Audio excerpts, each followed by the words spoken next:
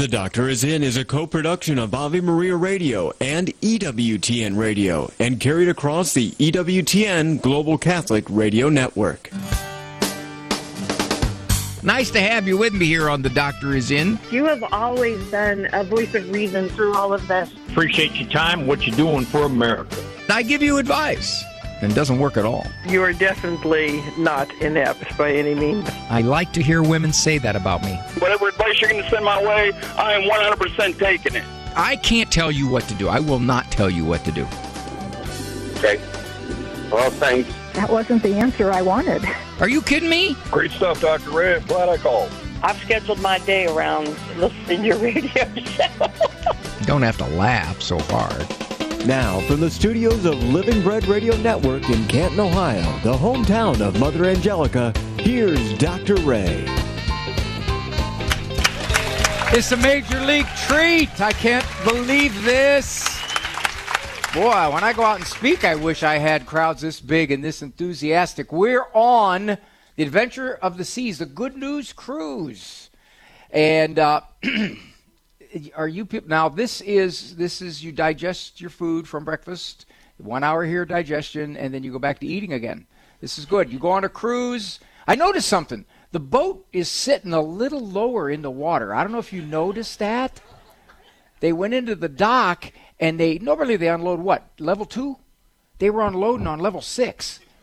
I don't know. What do you think about that, Steve? I just know that I feel medium rare after 4 days out in sunshine. A little red all over and pink in the center. This man, Steve Clark, makes all this work. All of it. Without him, too kind, there would be no show here, and many of you would appreciate that. But he makes it work. Every time I got a problem, I call Steve.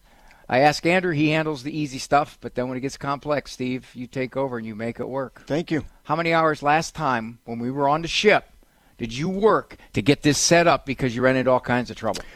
Usually it's the first 12 hours or so, but then after that we got, it's run smooth sailing, and Abdul over here is making sure things work just perfectly. He's a good man. On the sound. Thank He's doing you, a great job.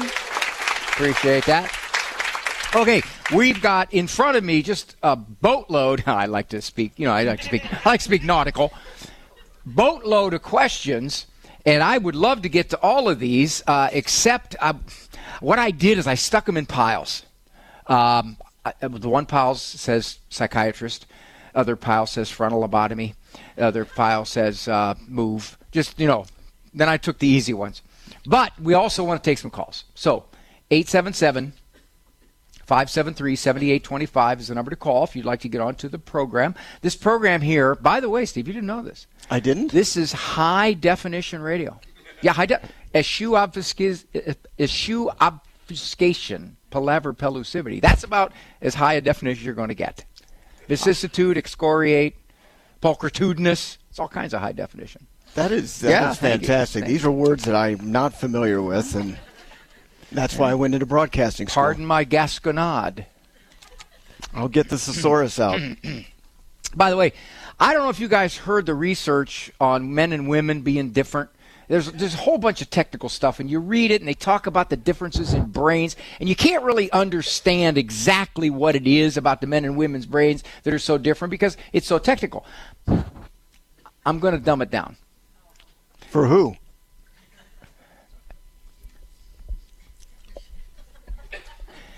The big difference between men and women.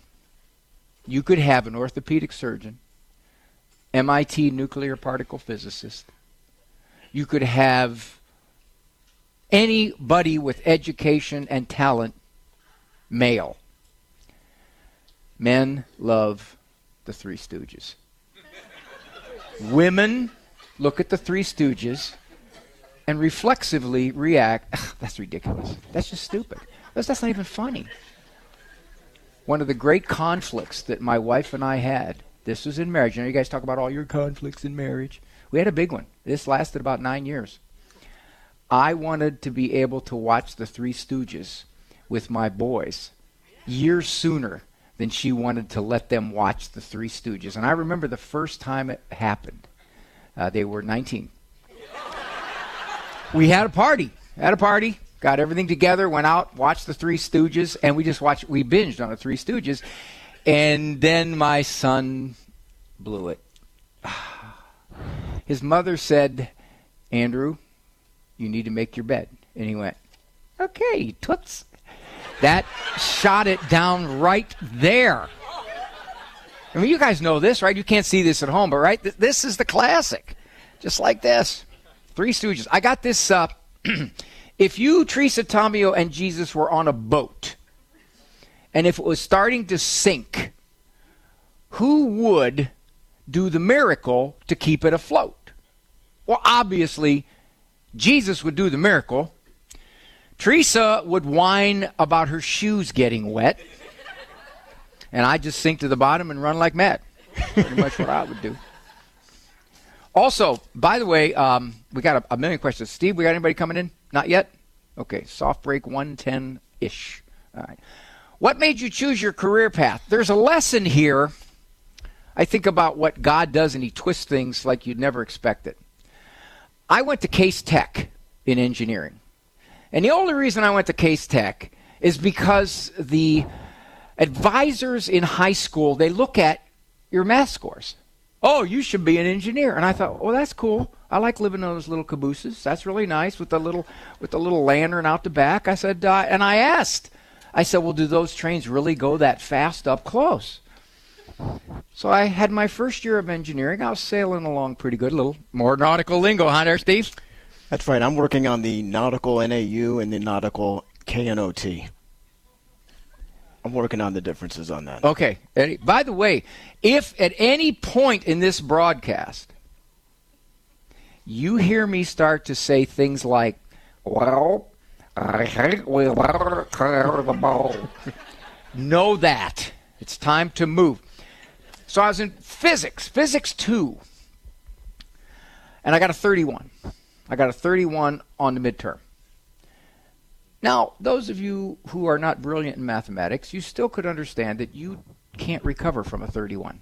You'd have to get basically 150 on your test. So I figured I'm out of engineering. I called home, told my mom, Mom, I think engineering's not for me. I don't know what I'm going to do. I thought the major disappointment, right? Look at this. What am I going to do? God apparently, maybe, although I'm not a guy that thinks God pulls the strings all the time. I think a lot of times I'm the one who pulls the strings for good or evil. And I said, what do I do now? So I went into psychology, and I minored in philosophy. Philosophy is one of those majors that will screw you up for the rest of your life. Instead of looking at the professor and saying, there's a person up there standing at the board talking to us, you think things like, am I in a parallel multiverse? Have I degenerated into solipsism? Can I trust my senses? You remember that question you got in school, if a tree falls in the woods and there's nobody there to hear it, doesn't make a sound? Well, it doesn't, by the way. It does not, because it just vibrates air. Right, Steve? Yes. You have to have a receiver, right? Our ear's a receiver. There's a modern gender counterpart to that.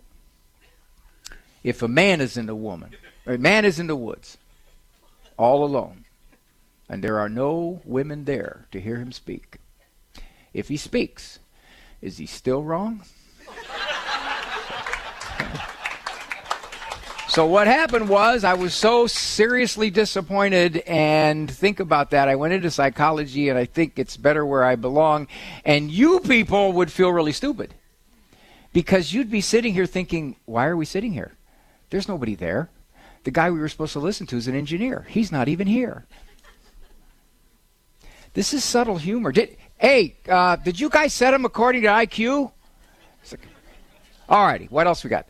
Do we have? Let me give out the number again to get a couple calls coming in. This happened last year when we did this, because they know I have a tabletop of questions.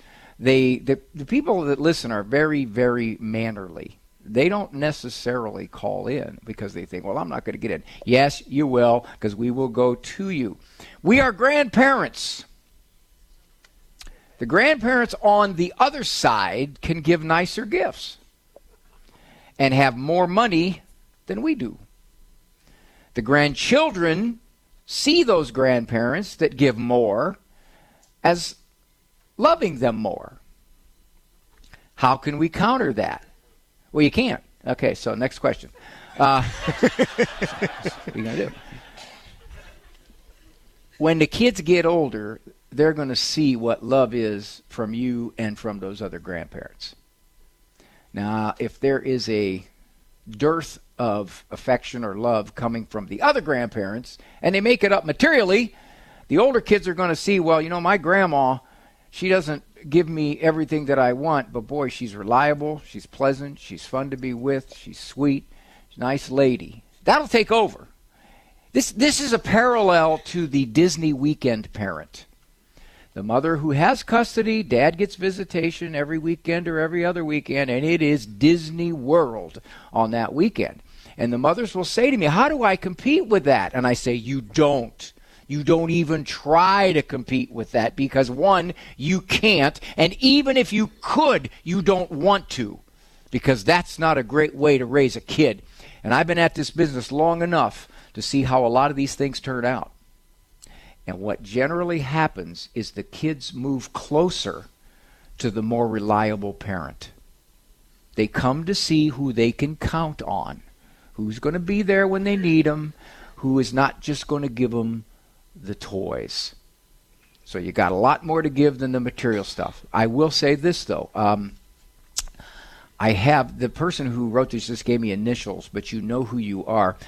I would love to have your address, please, because I need to get a hold of those other grandparents, because I don't give my grandkids that much either, but they do need some stuff. So if we can get them to help out my children. I want to go to, got to take a break? Okay, now we're getting calls coming in. All righty. 877-573-7825 is the number. You folks have heard of The Incredible Shrinking Man, very popular movie, The Incredible Shrinking Man. You're listening to The Incredible Manly Shrink. I'm Dr. Red. The wisdom of Mother Angelica. The devil will always do his best to tempt you into sin until you get to that place where you love sin.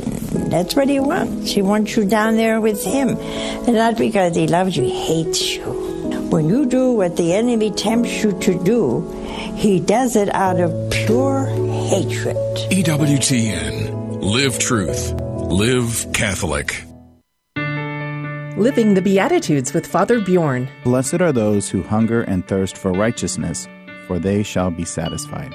I Can't Get No Satisfaction is a popular song, but it could be a summary of our life on earth. In the book of Genesis, we hear that we're made in the image and likeness of God. That means that we can know the truth and we can choose to do good to others. We can love. It comes to fulfillment in the Sermon on the Mount, where we hear these Beatitudes. It's the standard of the Christian life. Jesus tells us that if we hear what he says and do what he tells us to do, we will be like wise people who build our house on solid rock. But we make progress towards happiness and blessedness by our actions, and it starts with our interior disposition, what we want to choose. Do you and I hunger and thirst for those things that will lead us to happiness and to God? Blessed are those who hunger and thirst for righteousness, for they shall be satisfied. For more about the Beatitudes, visit EWTNRC.com. The following program is brought to you in part by MyCatholicWill.com. Surveys show that more than half of Americans do not have a will. At MyCatholicWill.com, it takes as little as 15 minutes to write your will and secure a legacy of faith. MyCatholicWill.com is the exclusive online destination for creating a Catholic will. The process of writing a will is simple and now more accessible than ever. MyCatholicWill.com, a legacy of faith for those you love.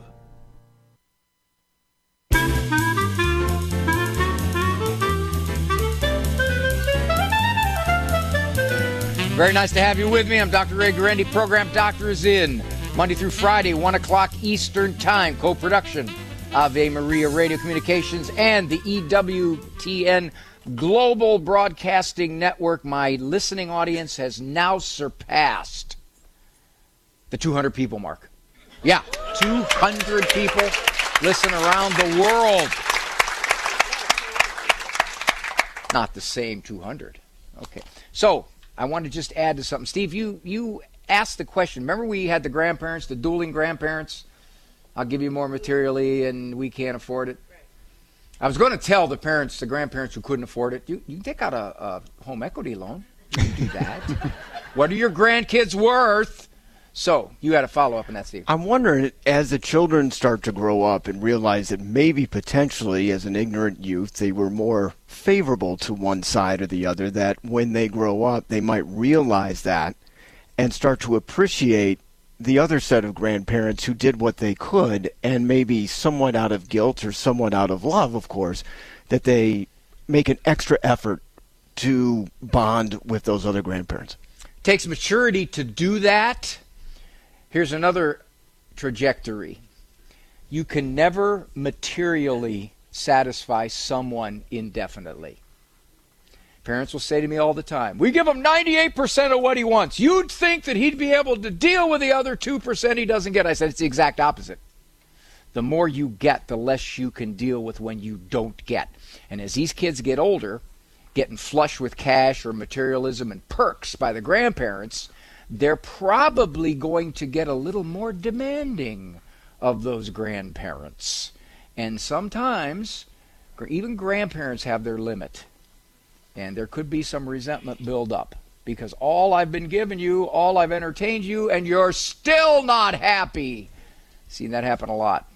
So let's take the question from Danielle from Ontario, Canada. Hi, Danielle. Hi, Dr. Ray. Thanks for taking my call. I didn't. Andrew did. I saw your call there, Danielle, and I thought, I'm not going to take it, but Andrew will. No, you're delighted. It's Thanks, because I'm Danielle. Canadian. Yeah, I'm sorry. I know. Do they allow Catholics up there? For now. Notice she already apologized. She already apologized? She already apologized. She said she was Canadian. sorry. Yeah, Canadians apologize. I did that on purpose. Yeah. My question is just kind of a general one related to the situation you were just talking about with the grandparents, but just in general, how does one know where and when to set a boundary when it comes to helping others materially? It feels, sometimes like the situation never ends, and I start to notice some feelings of resentment. But at the same time, I know in our faith, we're called to give, and if we have it to give, then we should give it joyfully. So I'm just wondering if you could give me any direction on that kind of situation. You're referring to when our Lord said, if anyone asks of you, give. If you have 2 coats, give them 1, right? Still there, Danielle? I'm still here. Danielle already? Oh, there you are. You're referring basically to our Lord saying that, correct? Right, yes. Right. Okay. See, it's one of those tricky verses. I think if you look at the rest of Scripture, and just maybe coming from a perspective of a shrink, there are those people that you will hurt by giving them more. And you said something. You said, I'm starting to build up resentment. Now, the only time you're going to build up resentment is if somebody continues to ask you. You got somebody in your life doing that? There are some people like that, and I worry about enabling them by continuing, but then at the same time, I worry that they're without the basic necessities. There are plenty of ways to get the basic necessities in our cultures, especially Canada. Many, many ways. If you look at what they're doing with your largesse and you say they're not using it well, they're not using it for their basics, they've defined their basics as a 62-inch color TV or 4 packs of cigarettes a day or playing the lotto, you have to assess that, and you're not, this is my opinion obviously, but I think most theologians would agree with this, you are not being a deficient Christian by saying, okay, no more. I have a couple of sons who misused my financial support. They don't get any more from me at all. At all. Now, obviously, if they're going to be in the gutter somewhere, I'm not going to say, too bad, so sad. But it's not like that. They are capable of living their lives. So if they would come to me and say, hey, Dad, come on, I need $200. I need it for to pay this or that. No, it's not going to happen. Not because I'm a hard nut. It's because I don't want to hurt them. And, by the way, both of them are doing very, very well now. So, Danielle, I think the agony that you're feeling is misplaced. Our Lord does not expect us to give to whomever, whatever the context, whatever they use it for, however they misuse it, because you're hurting them. I think you have every charitable right to say, no, I think we've done what we can to help you. It's best now that you figure out how to do this. There's a lot of ways to figure it out. Otherwise, Danielle, okay, can you put an estimate on how much you've given money-wise? Just a ballpark? No, it's myself and my family. So it's, I don't know, and it's sporadic. And there's a couple of several thousand? Yeah, that would cut it, yeah. So I think it is only fair, since you've come to me, and I've given you this suggestion. I've probably saved you over the next several years several $1,000s. I think it'd be appropriate for you to send a little bit of that my way. And I can guarantee I will use it well. There's no question. So at least 10% of what you would have given. Danielle, you have no reason to feel unchristian by not meeting every demand. Remember when our Lord said this, poverty was huge in his area. 2/3 of the people worried about food every day. So when our Lord was giving this advice, it was right in that context of enormous poverty and day-to-day trying to make it. I got a feeling that these people who keep coming to you for money aren't exactly hurting for food or anything else. They may have a standard of living that they'd like, that they don't have, because they need a little more money. And your family will help that out. Thank you, Danielle. Thank you for the call, dear. This is what I call a dirty communication trick. Watch this. Daughter said negative things about her husband to us. All right, now this is bad. This is bad. When you're hurting and you go to somebody else for support and you want empathy and you just trash that other person. Now, I'm a shrink, okay? And I've been at this long enough to know that no matter how badly somebody describes somebody else, much of the time they're not that bad. It's coming through the perception. So the daughter went to her parents and said, let me tell you what I'm married to. We were concerned and wrote a letter to our daughter about what she said. In other words, maybe you shouldn't have said this, shouldn't have told us, we're not living in your house. The husband thinks, now it thinks, it's a present verb, so it's happening, thinks we said those negative things. Now, I don't know how we got that impression. The daughter did not say she said those things. She let us take the fall. Oh, see that? Oh, I was caught. I didn't think after I trashed my husband that you were going to write him and say I said those things. Well, I'm not going to claim those. Obviously, Mom, you did it. You can try one more time to go to your son-in-law and say, I think there's a lot of miscommunication here. We didn't say a lot of that stuff. You don't have to say your wife did. That would be bad. You know, that's not us. It was your wife who trashed you. But if you can dodge it one more time, and after that, don't battle it. Because what you'll do is you'll probably create a rift with your daughter, too. I'll give you a classic example of this. I had a friend. I was best man in his wedding. He said, Ray, I want you to roast the wedding party. I said, Bill, I can't do that. No. Oh, my wife would love it. I want you to roast the wedding party. We'll all get the biggest kick out of it. I said, are you sure? Oh, yeah. So I did. She told everybody I ruined her wedding. I totally insulted everybody. And he said to her, I tried to stop him. Yep.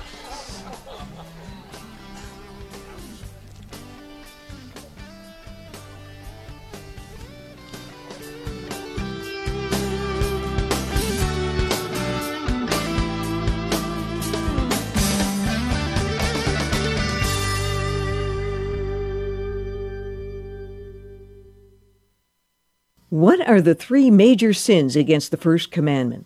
The Catholic Catechism lists them as tempting God, sacrilege, and simony. How can we tempt God? By putting his goodness and almighty power to the test, by word or deed, as Satan dared to do when he commanded Jesus throw himself down from the temple.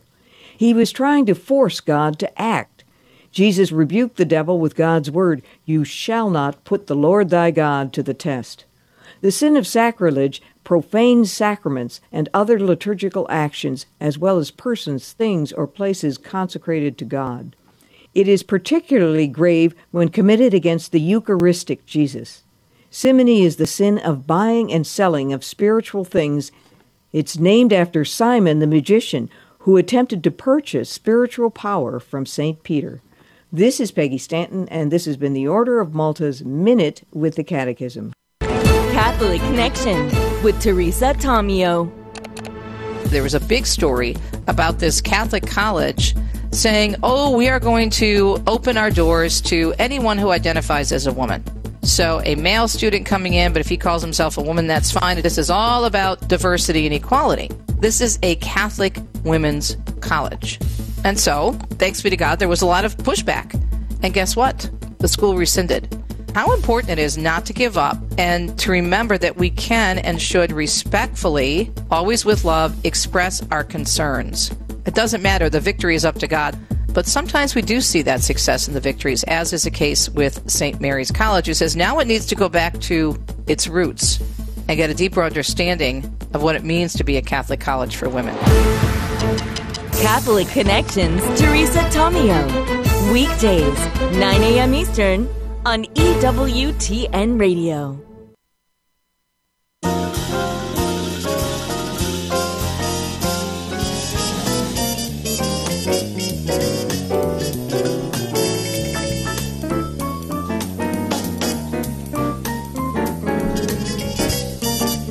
Doesn't that sound like the sitcom right after Leaving the Beaver? Nice to have you with me here on The Doctor Is In. Dr. Ray Guarendi, you've heard of the classic sitcom Everybody Loves Raymond. This is Catholic media's counterpart. Some people sort of tolerate Raymond. It's good to have you with me. Let's go to Bill. Bill is a pa. No, I'm sorry. Bill's from Pennsylvania. That's what it says there, pa.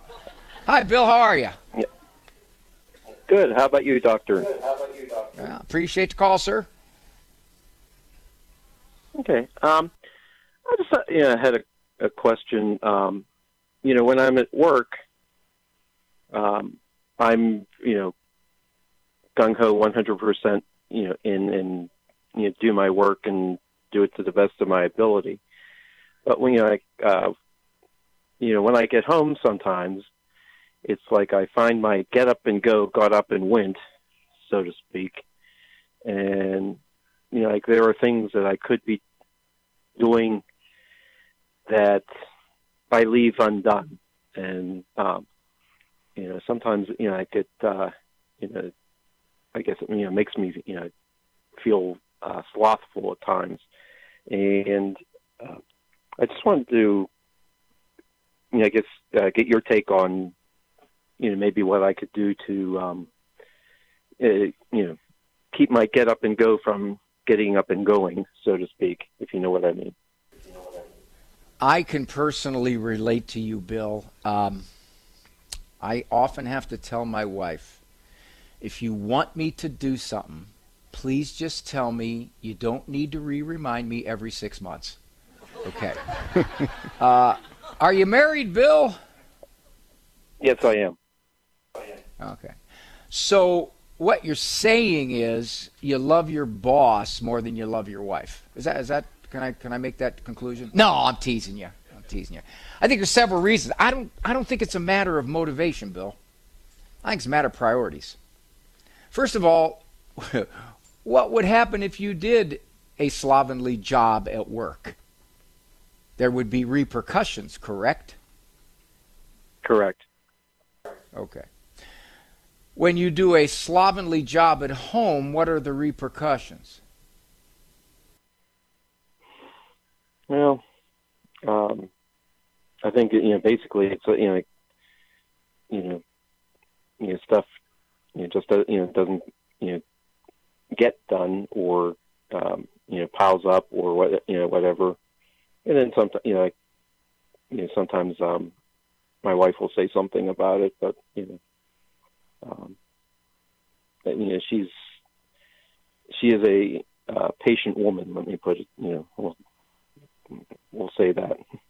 So, words, the repercussions are minimal. Yeah. I should have gotten to that 4 months ago. Your wife may make a comment or two here and there, but it doesn't cause severe marital friction. Right. First thing. Now, my brother and I have lifted weights for close to 50 years. And I can now count on one hand the last 10 years that I've actually wanted to go lift weights. We just go. What you're doing is you're thinking about what you have to do. Do not think about it. Put one foot in front of the other. Go downstairs and get the paint can and a roller and a trim brush and go up there and just start. There's a simple law of psychology. If you engage in an internal debate over whether you should do something that you know would be a good thing to do, if it's work or if it's going to a party, you know that your mother would be very happy if you're there, but you don't feel like going there, so you're sitting there and you're internally debating, you will lose.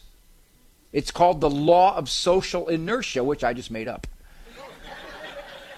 You will take the path of least resistance. So the least resistance path is to look at what needs to be done around the house and say, yeah, I just don't feel like it. Now, Steve put a question in front of me. He said, do you have a physical job or a more of a thinking type job? It's a physical job. I mean, there's some thought that goes into, doing it, but it's basically a physical job. Okay, so that's one factor. You're tired. Now, that makes sense. Pick a couple of things that you can do that would give you a sense of accomplishment. For example, we got a dog. My daughter lives with us. She's got 2 dogs. The yappy things, little yappy things, And we have a Rottweiler, and those dogs are just his chew toy. That's all they really are. So they scrape up the wall. Now I look at that wall, and to paint that wall would take me about 20 minutes. Really don't want to paint that wall. But it takes 20 minutes. Okay, I can do that. You can do those kinds of chores. You're not going to re-roof your house. You're not going to go out and epoxy your garage floor. Well, you could. Pick something you can do, small, so that you can stand back and say, I did that. Remember, if you debate internally whether you're going to do it, you do not wait until you feel like doing it. You will never do it. Who feels like working around the house when it's easier just to sit on the recliner and eat pizza? So, that's my question for you, Bill. And tell your wife to thank me. 877-573-7825. 2 minutes? Just 2 minutes. Women will come into the weight room, and women will ask. One of the dumber things that the women who start out lifting, they say things like this: I don't want to lift because I don't want to get bulky. And we say, you're not going to get bulky. You don't have testosterone. You're not built to get bulky. They say, well, how do you do this? How do you keep coming in? It's so hard. I said, you can't think about it. Just show up. That's what you do. You don't think about it. You go in there because you know at the end of whatever you do, whether it's some cardio, whether it's some lifting, and by the way, women, lifting is very, very, very good for you. Very good. The research is pouring in that any amount of weight training for a woman especially is huge to your health. Huge. When you leave, you'll feel good about what you did. You will have accomplished it. When you walk in, everything in you says, I don't want to do this. Don't think about it. You think about it, you'll lose. 877-573-7825. Oh, that's the clock I'm supposed to look at. You went like this. Oh, that was Roman numerals. 5 minutes. Oh. See, you can't get this at home. I held up the peace sign, and I said, hey, I thought it was 2 minutes. It was Roman numerals, like the Roman soldier went into a bar. Bartender, give me 5 drinks. All right, you can't see that at home. All righty. 877-57 is the number to call to get onto the program. We are on the Good News Cruise, and I don't know where we are. Where are we, guys? Are we heading to a port or something? Is that it? Sure hope they have food there. Perfect day at Coco Cay. Big day at Coco Cay. Is that what it is? Yes. All righty. Thank you for joining me here. This is a delight to have an audience for a radio show. It's phenomenal. It's 5 times the audience I get for my speeches, so this is pretty cool. Give me a call here. We're taking questions from our Good News Cruise folks and from you.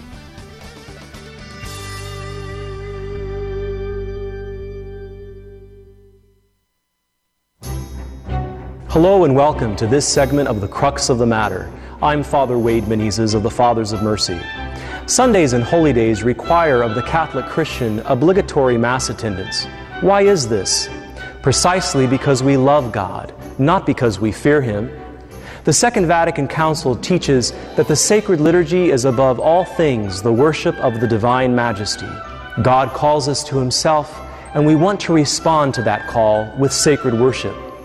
Apart from illness, for example, the Church teaches that the faithful are obliged to participate in the celebration of the sacred liturgy on all Sundays and holy days of obligation. This is a grave obligation, in fact, and to willfully neglect it can cause one to commit mortal sin. In fact, every Sunday is a holy day of obligation. The Code of Canon Law states clearly that Sunday, on which by apostolic tradition the Paschal Mystery is celebrated, is to be observed in the universal Church as the primary holy day of obligation.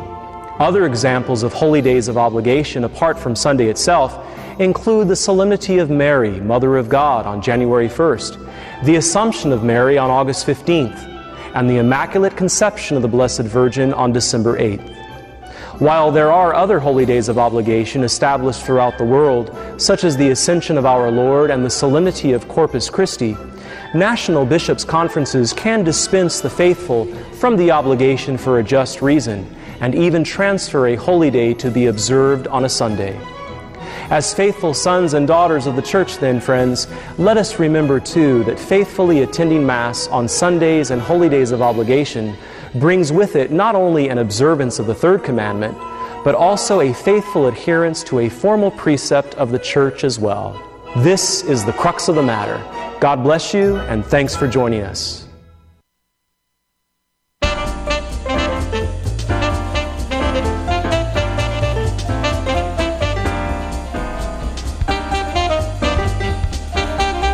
Whoa! Thanks for joining me here on The Doctor Is In, Monday through Friday, 1 o'clock Eastern Time. Again, we are on a fabulous excursion, the Good News Cruise. They got all kinds of smart people on this cruise. I kind of feel like I'm the Wheel of Fortune, and all these other people are Jeopardy. All right.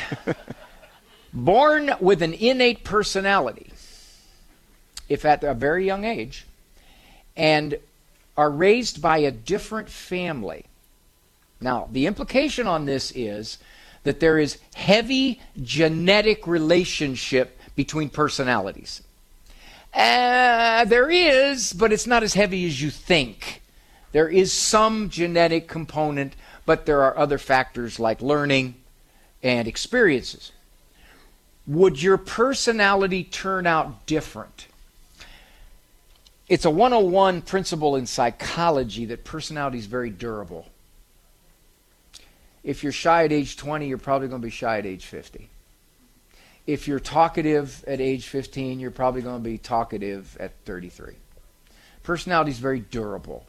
What changes is the morals, the virtue, the life views of that personality. So in answer to this question, your personality would turn out different in the sense that what did that family try to raise you with?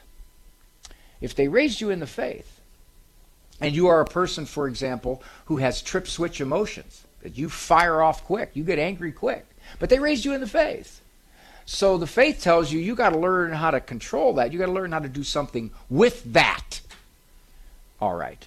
You're raised in another family who pretty much just yells and screams at everybody and no problem, and we'll yell at you, and a day later we'll forget that it even happened. So what, kid? Too bad. Well, then obviously your personality is going to be different, even though your underlying innate wiring was trip switch. So you can either mitigate it or exacerbate it. Okay? Got that. Here. Oh, by the way, here's one of the biggest things that happens when you convert. Asked a woman once, I said, what's the difference now between when you were not a Christian and you now are a Christian?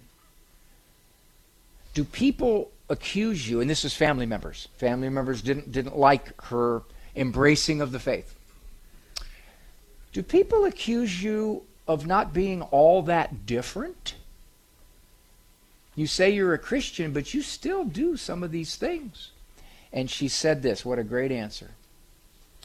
Before I was a Christian, I was running toward sin. I'm a Christian now, and I'm running away from sin.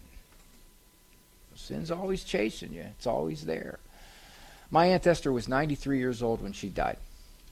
My Aunt Esther was the calmest, the sweetest, the easiest going individual I ever saw. If she would have been married today, she would have been divorced from this guy centuries ago. To show you my Aunt Esther's personality, she lived alone, and she walked into her kitchen, and there was a young man who had come in the door and was grabbing her purse from the kitchen table. She exploded. It's a family show. I'm going to be very hesitant to say this, and I hope that EWTN doesn't edit it out. She said, "Put that down, you dirty dog." That was it. Somebody was in her house stealing her purse. Put that down, you dirty dog. She was capable of vile potty mouth every so often. She really was. All right, ladies, do not get upset at the woman who wrote this question. What do you do when your hubby redoes things you've already done? Now, by the way, I don't know what to make of this. Underneath the question is that it's reprinted a lot more neatly. For example, rewash the entryway. I guess he wipes it and he rewashes it. He says, I missed the spot. But he rewashes the whole entryway. I don't want to waste my time if he's going to redo it. Well, here's the thing. One, does he do it better than you? So if he does it better than you, do a crap job doing it. Just go through it as quick as you can, and then he'll do it. It's a lot easier to get him to do this. My wife is here, and she'll tell you I am as helpless as it can be, making sure she notices till she grabs it and then does it. I cooked a meal when we were dating for her and her mother.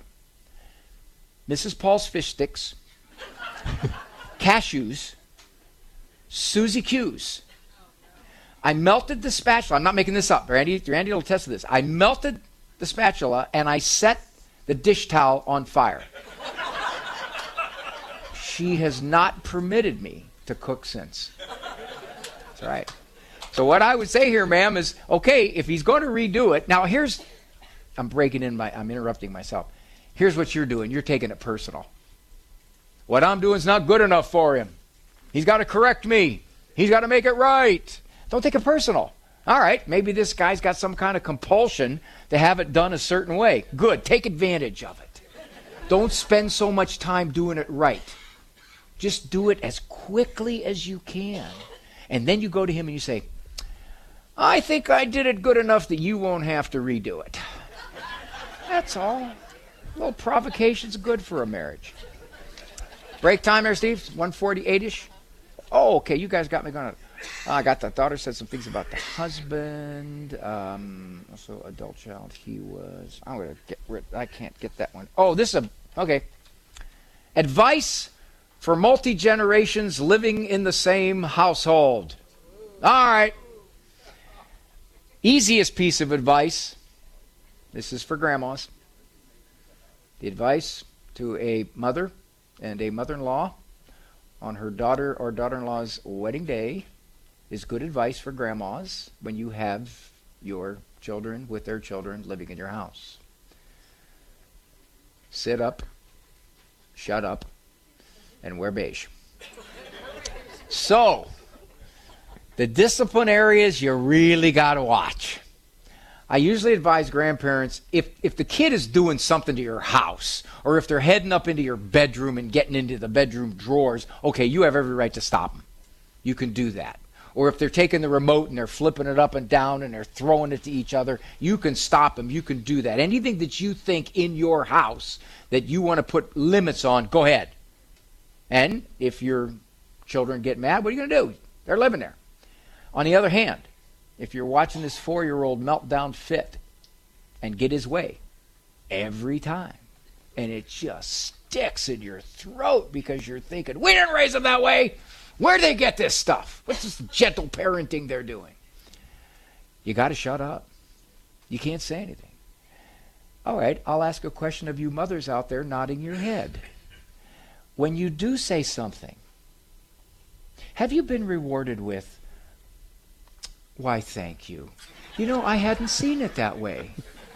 That's why you have the experience that I don't. And I want you to speak up anytime you see anything that we're doing that might be correctable. Love ya. Yeah. Although my son did call us. I'm not making this up. My one son, he did call us. This was probably about a year ago. Dad, can I ask you a question? It's about Rosie, Andrew. Now, Rosie was his little daughter. She's 3 or 4. He goes, yeah? Is this about what to do with her behavior?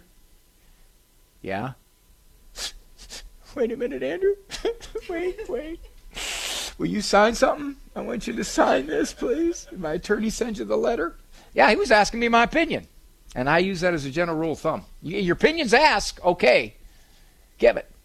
But you really got to stifle yourself in the house with the discipline issues. Now, only you know how extreme it has to get before you'll speak up.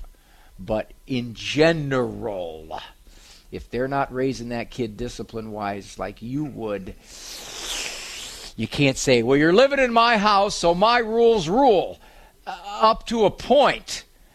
But they are the parents. And by letting them into your house and whatever support you're giving them, you have said, in effect, you're living here, and I recognize you're the parents.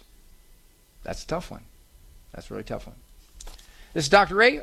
I was going to say I'll be right back, but that's a dumb thing to say because where am I going to go? Hello, Steve Ray here. Everything in the Bible and in the Catholic Church starts with the book of Genesis. It reveals to us God's plan for mankind. Yet Genesis can be daunting, especially given the scientific discoveries of the last few centuries. Well, that's where I come in with my new book, Genesis, a Bible study guide and commentary. Discover a thoroughly Catholic approach to this exciting and dramatic ancient narrative that is so often misunderstood. You can get the book now on the store page at AveMariaRadio.net. Check it out.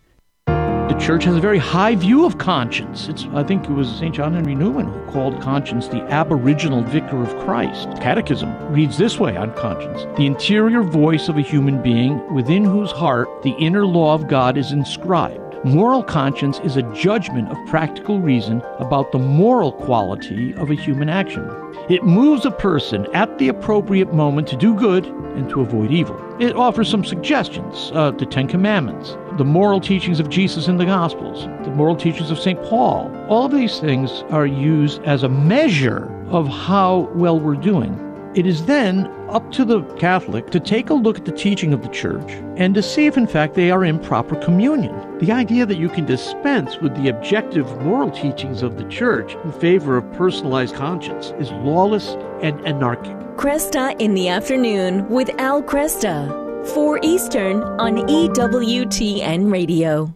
Do you own popular index mutual funds or ETFs?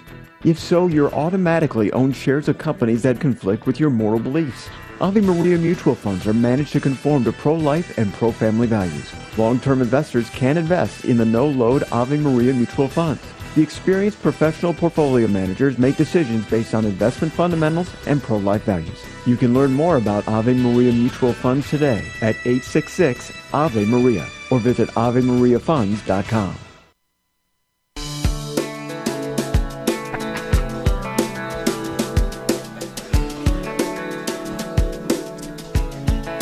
Thank you for joining me here. This is the last segment of The Doctor Is In, good Lord permitting. We got some great stuff coming up. Father Joe Krupp, the man is first of all, I believe this, and he's going to be embarrassed wherever he is. He's a godly priest, but he is truly the funniest priest I have ever met in my whole life, by far. So he's coming up, his show's coming up, and he's never asked me on his show, but I'm not offended.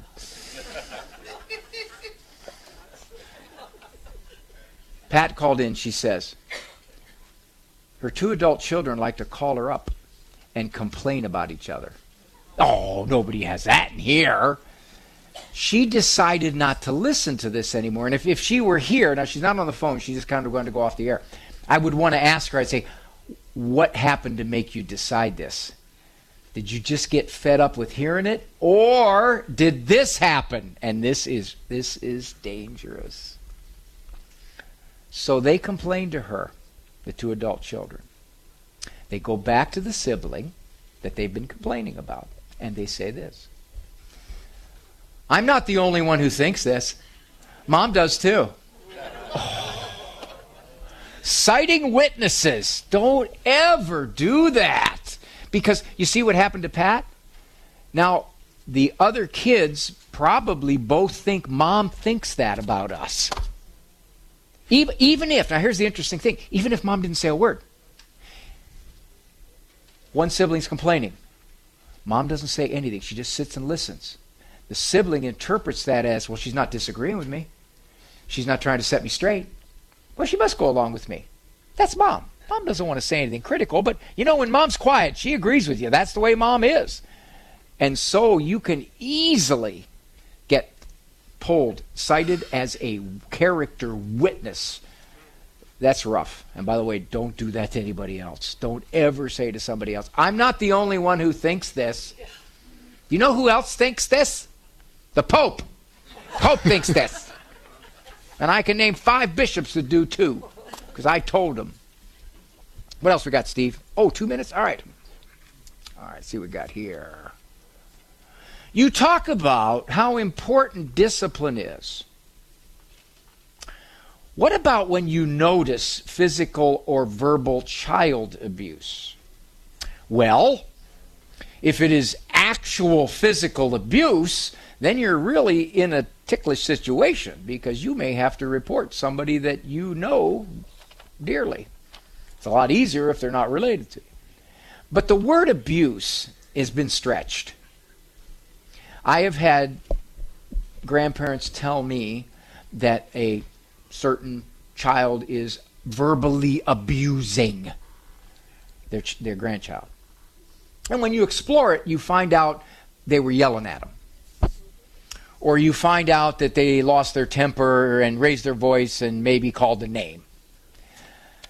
I suppose you could label that abuse, because in our lexicon, abuse is now this wide. And you people can't see me at home, but I'm putting my hands out like somebody would brag about catching a fish 6 feet wide that is a minnow. Okay, so be careful when you use the word abuse. I've got a new book coming out, and I talk about watch your language. And I talks about, as I talked yesterday, about toxic, about narcissistic, and the other one was abuse. because abuse is starting to become something that we don't necessarily agree with because we think it's too tough or too harsh. I've seen many really good parents called abusive because somebody didn't agree with the fact that they left their 11-year-old in the corner for 4 minutes too long. It's very true. I've had that happen. So, just be careful. Now, verbal abuse, again, define it. You got to know what it is. What are they doing that you're calling verbal abuse? 30. And if you're going to confront it, make sure you know how you're going to do this, because it's probably not going to be accepted well, and you got to be delicate. I got to run. Good News Cruise people, thank you so very much. Applaud to let these people at home know you appreciated this. Right. Of course, you guys probably can't hear this because the microphone's aimed my way. Walk with God. In this case, swim with God. For information on Dr. Ray's presentations, books, and CDs, visit drray.com and follow him on Facebook and Instagram. The Doctor Is In is a co-production of Ave Maria Radio and EWTN Radio and carried across the EWTN Global Catholic Radio Network.